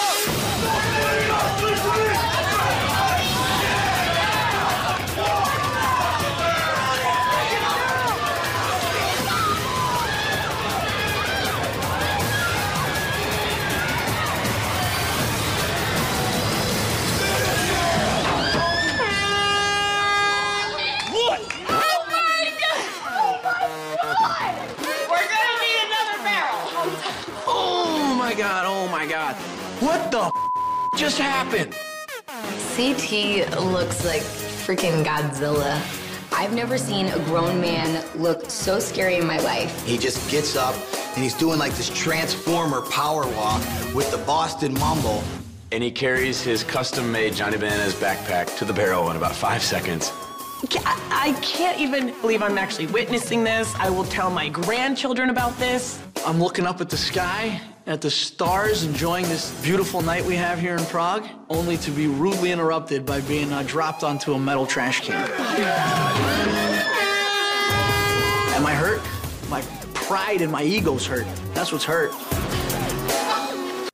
There is a longer conversation to be had about what this moment means for both CT and Bananas in this moment. We're not going to have that full conversation today. That's a part of the eventual elongated, fully figuring it out who is the GOAT debate that I will break down in full one day. The only thing to touch on here, should be noted, both CT and Tina coming in as heavy hitters, both coming off of a season where they were DQ'd for punching someone in the face. Tina, Beth, CT, Davis and Adam, respectively, back-to-back times. Adam, obviously, in horrifying fashion, the worst fight we've ever seen in the Challenge house, arguably, probably.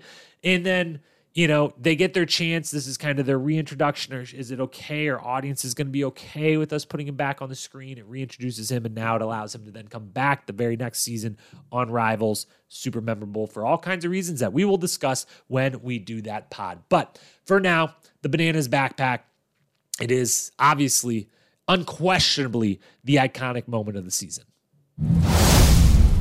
Next up, third and final award on the show side of things, the best episode of the season. It's not that hard to figure out. There's 3 nominees that stand above the rest. Again, every episode this season is very, very good. We'll touch on the entire episode grades in the season grade in a moment when we talk about the season grade. But as for the best episode, 3 nominees. Episode 2, Newbie Doobie Doo. This one, Abram's telling ghost stories at the start, which are really funny. Abram then sits out and yells at his team the whole daily challenge wrong, and it's a whole moment. Him and Kara have the hookup at the end of the episode. All of that, all the way through, is great. Episode 5, Crouching Tiger, Hidden Danimal. This one is where Ty goes nuts with the plant. He gasses out at the end. The Surf's Up daily, Chet going to the hospital, all of that. And then episode 9, the third nominee and the winner, Always a Bridesmaid. Episode 9, of course, yet again, features the Bananas backpack. It also features Paula getting absolutely screwed over. It features Ride Act, a very good and crazy daily challenge with Laurel not throwing it. That whole storyline coming to a conclusion and a finality. So much wrapped up in that one episode. The penultimate of the season is the best of the season. Let's talk individual cast member awards now, rookie and MVP. On the rookie side, this one's fairly easy, not just to pick the winner, but to pick a top 3. A bunch of other rookies are going out early on this season. We've got Emily and Derek from Cancun, both go out first, respectively. We've got Aya, JD, both go out very early, second and fourth episode, respectively. So those ones really not putting up much of an argument for top 3 spot, which are taken up by first Ty, who makes it, to episode 5 halfway through and certainly has his moments before his initial first loss. Then Camilla, who has her moments of victory in this season, so she comes in second. But the clear winner is Emily Schramm, getting that Rookie of the Year. Makes it all the way to the end. Dominant couple of elimination victories, really good performances in the dailies, goes into elimination multiple times without even thinking a second about it, has no problem saying, Jen, you don't ever have to go in. If we have to throw someone in here again at the end, I'll do it again because I'll win and you're a vet and I'm a rookie and I get how it goes. So all in all, Emily Schramm, Rookie of the Season, no problem. But where it's a little more of a debate is the season MVP. Let's talk MVP, full season MVP, and this one is a fierce debate. And yet again, I will say, we're through 19 seasons going into this one, and we've yet to have a 2-time MVP winner. And we've got not a lot, but we've got some former MVPs in the house here, and we've got a lot of former MVP candidates in this particular cast and some future MVP candidates in this particular cast. And it really comes down to the wire. It's a tough tough to figure out at the end, but figuring out the end of the top 5 isn't as much. With respect to Johnny Bananas, who has a claim for a spot on the ballot, he doesn't quite make it because 5th place, and I can't believe for the last time I am saying this, CT is 5th in MVP voting, I think, for me for this season. That's as high as I think you're allowed to go, no matter what you do. Even if you literally do the Bananas backpack and have maybe the most iconic moment in all of challenge history, you're still a mercenary who's there for all of 10 minutes of airtime. And so you can't go any higher, but the fact that you even can, in 10 minutes of airtime, put up such numbers, such an impact, such a moment that you can make it into the MVP for the entire season ballot, 10 episodes instead of 10 minutes. It's insane, but it's deserved. I mean, the elimination, the moment, everything speaks for itself. His impact on this season is that great. This season changes dramatically if CT does not agree to get on that plane and come be a mercenary on this season. And so he comes in 5th. 4th place, I would go with Cara Maria. Obviously there all the way along, major storyline of romance and tension with the team, with Abram and then, Laurel and Sarah. Wins an elimination versus Mandy, so gets that first one of what would eventually be many elimination wins under her belt. Gets the first final of what would be many in the future under her belt. Performs admirably all the way through and clearly has a very different mindset and confidence level this season compared to the first time we saw her on Fresh Meat 2. All wrapped together, a very great season, a ballot-worthy season from Cara Maria. She comes in 4th. In 3rd comes my guy, Tyler Duckworth, the Dan Renzi Award winner, the Best Confessionals, the only one in this top 5, spoiler alert, that actually won the season with his team. He gets multiple elimination wins. Obviously, the one CT Bananas related is iconic, and then obviously beats Derek. Even if the matchup is one that super favors Tyler, it's still beating Derek in a physical elimination. That's no slouch, no matter what. The strong alliance throughout. He's entertaining. The whole thing. Tyler, absolutely bordering on MVP worthy season, certainly worthy of the ballot. He finishes in 3rd. And then come the top 2, and this is where I really struggled. And this is where we almost had not only our first ever 2-time winner, but also our first ever back-to-back winner. But ultimately, I put her in 2nd, and that is Laurel. Laurel, we've talked a lot about her throughout this podcast, the dominant female of this season for sure. Probably the dominant athlete period of this season, with respect to Tyler and Abram, and even a Johnny and a Derek, I think is Laurel for the whole season.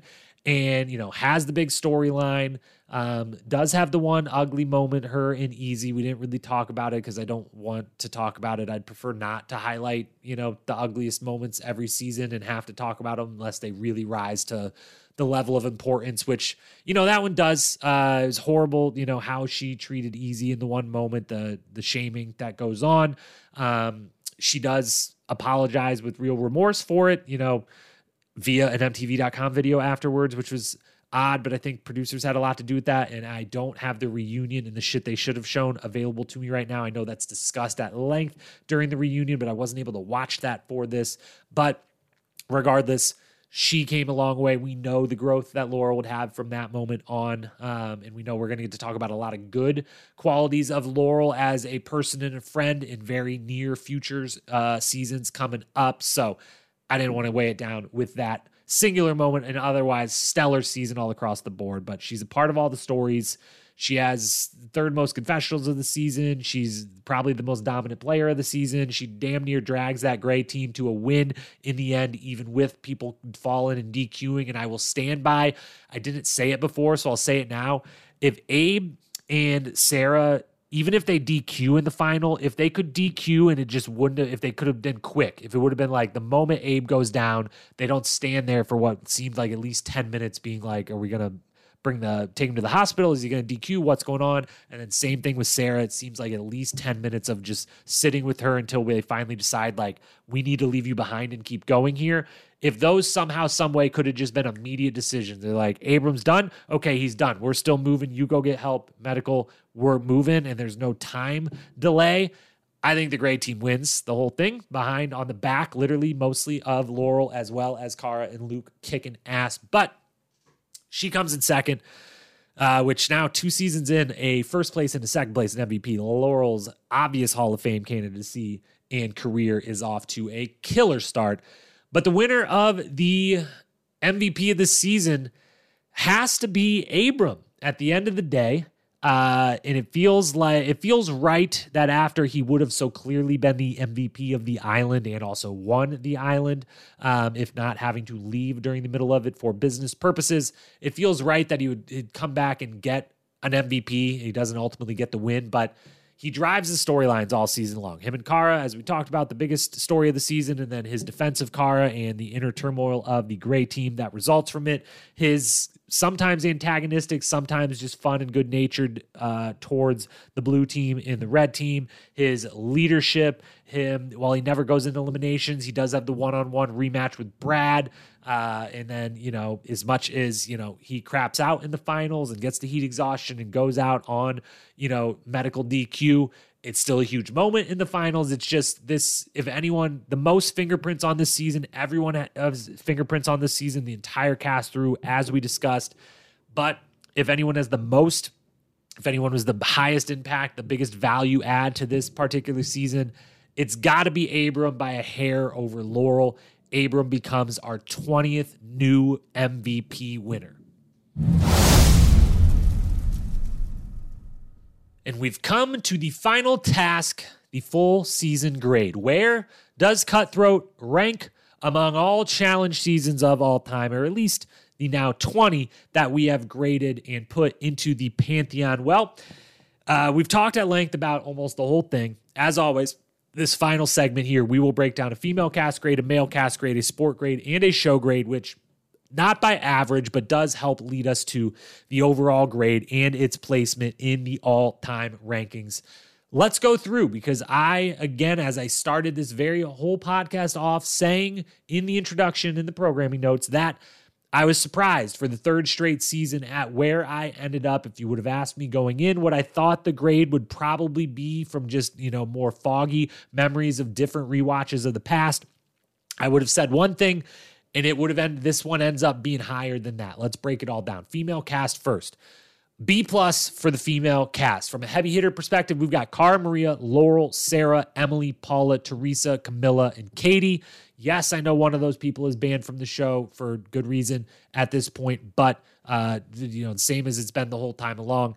Just because you end up getting banned from the show doesn't mean that you're not a major memorable character and fall in a heavy hitters category when we're talking how memorable are all these characters to build, how good is this cast. So heavy hitters, Cara, Laurel, Sarah, Emily, Paula, Teresa, Camilla, Katie. That's a lot. Solid contributors, Tori, Jen, Mandy, and Siobhan, Duds, Melinda, Aya, and Emily. That all rounds out to a B+. A lot of heavy hitters, a couple solid, and more, most important here, as is always important, not just the distribution of heavy hitters, solids, and duds, but where they make it into the season. All the duds are out early. Most of the solid competitors are out after that. All these heavy hitters, almost all of them, make it damn near to the end, if not the end. Male cast side, just a touch lower. That's a B. Heavy hitters, Brad, Tyler, Abram, Derek, Bananas, still 5 out of 15, still really good. Solid contributors, Dunbar, Luke, Dan, Brandon, Chet, Ty, and Easy. The duds, 3 of them, Vinny, JD, and Derek. Derek Chavez, I will likely eventually bump up to a solid contributor, but for his first season, he goes home the first episode, and there's really not a lot of impact in that single episode. So for this time, he's got to be put in the duds category, although I think he will eventually, even the next season he's on, be elevated up to a solid contributor as well. Overall, though, it's a lot of solid, enough heavy hitters. That's a B. On the sport grade, we get into A territory. I give the sport grade an A-. Again, I think the best collection of dailies we've had so far, the most consistently very good daily challenges all the way through. I think we have really good eliminations, plus the Bananas Backpack, an iconic elimination, as well as some other very competitive and cool eliminations. Competitive throughout and all levels. There's twists and turns and who I thought would win at any given point.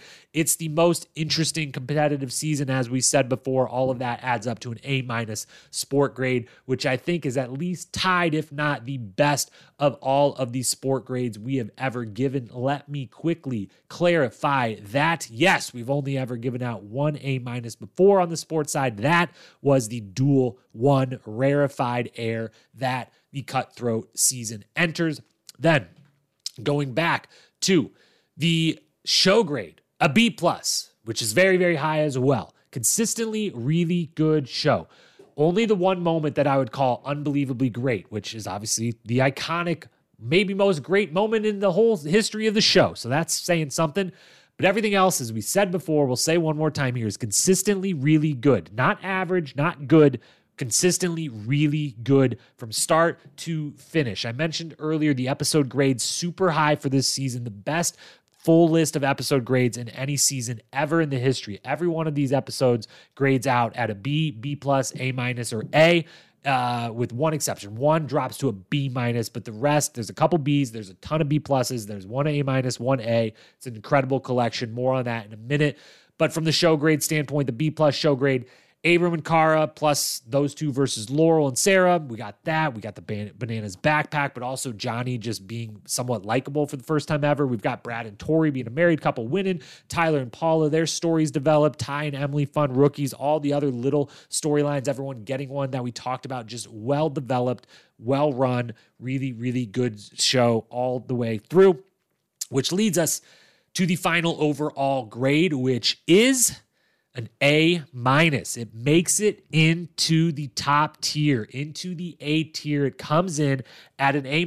It gets there, and I did not think coming in that this season had gotten there. I did not necessarily remember it as such, and I think part of that is because when thinking back on this season, some of the first things I think about are things that don't always, or people or things that don't age quite as well. Just kind of in like a group of winners who I'm thrilled for Tyler, but I'm more interested in his rivals win. And, you know, Brad and Tori and Dunbar, it's a little more like, oh yeah, sure, they won. That's great. Good for them. I like Brad a lot. So that's all nice. But you think, you think there's the one big Bananas backpack moment. And for that reason, I kind of always feel like in my head that, yeah, I think the season gets a little overrated because everyone's just like, oh, the one iconic moment. And it kind of made me forget, or at least made me forget going into this rewatch, that no, actually it's just unbelievably good all the way through.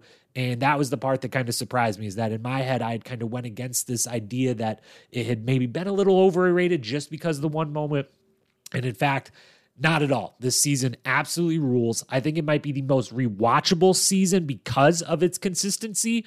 Again, not the best ever. That still, for this current time being, is the Duel 1, the only A season of all time right now. But as far as the most rewatchable ever, it wouldn't be my top choice from a subjective personal favorite standpoint, because that more matters who's on the season, what the storylines are. But just from start to finish, if you got to rewatch a season, you got to binge a season, there's just no dull moments. As I said before, there's only 1 out of 10 episodes that even falls to a B- in my episode grades. The rest, 3 Bs, 4 B+, 5 B+, an A-, and an A. That's an incredible run of episodes.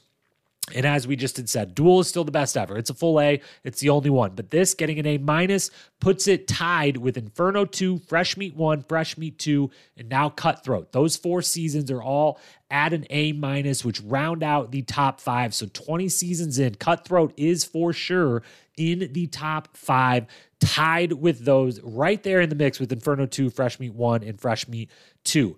I do not already, a few weeks back, it's only been but Fresh Meat 2. I do not remember where. I think I said definitively where I would put Inferno 2, Fresh Meat 1, Fresh Meat 2.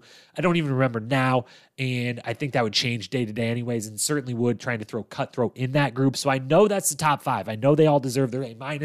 Personal taste may dictate where I and you listening might put those 4, how you would break that ties. I think if I had to go top 5 right now, I had to break the tie, I'd go Fresh Meat 2, Inferno 2 3rd, Cutthroat 4, Fresh Meat 1 5. But that could change any day. You ask me that tomorrow, I might say Fresh Meat 1 is actually the second best. If you ask me a day after that, it'd be like Inferno 2. Are you kidding me? I should have graded that higher. It might be as good or better than the Duel. I don't think I would say that quite, but I might say it should be the best of these 4. Either way you shake it out, Duel is 1. And then the next 4 to make up the top 5, Inferno 2, Fresh Meat 1 and 2, and now Cutthroat. Cutthroat makes the list. Incredible season. I hope you've rewatched it before listening to this. If you haven't, go rewatch it now. There's so much to love. It's such a good season, start to finish. And it ends up higher than I expected it to be. My expectations was this would be a B-, a B at best, and it was a little overinflated because of the one big moment. Not the case at all. Cutthroat is elite. And with that, we've covered it all. We've nailed it down. We've put it in its place in the Pantheon for all time. We'll see how that top 5 shakes up as we continue to do more and more seasons. As we said at the top with the programming reminders, the Rewatch series is 1 week off next week. There will not be an episode 2 weeks from today. We'll be back with Rivals. We will enter the greatest stretch of seasons in the history of the challenge. This is going to be incredible. It's been so much fun these first 20 seasons, but the next one, we got Rivals, X's, Seasons, Rivals 2, Free Agents, X's 2. Are you kidding me? This is going to be incredible. We're going to see about maybe getting some guests for some of those. And as always, if you've got thoughts, opinions, comments about this podcast or those possible future rewatches, please let me know. Hit me up on Instagram at Challenge Historian. DMs are always open to talk challenge. So with that, thank you so much for being here, for watching, listening, however you're consuming. Hit that follow, hit that subscribe. You don't miss a thing. We'll be back Wednesday nights, Ride or Dies recaps coming at you. Until we talk again, love ya. Peace.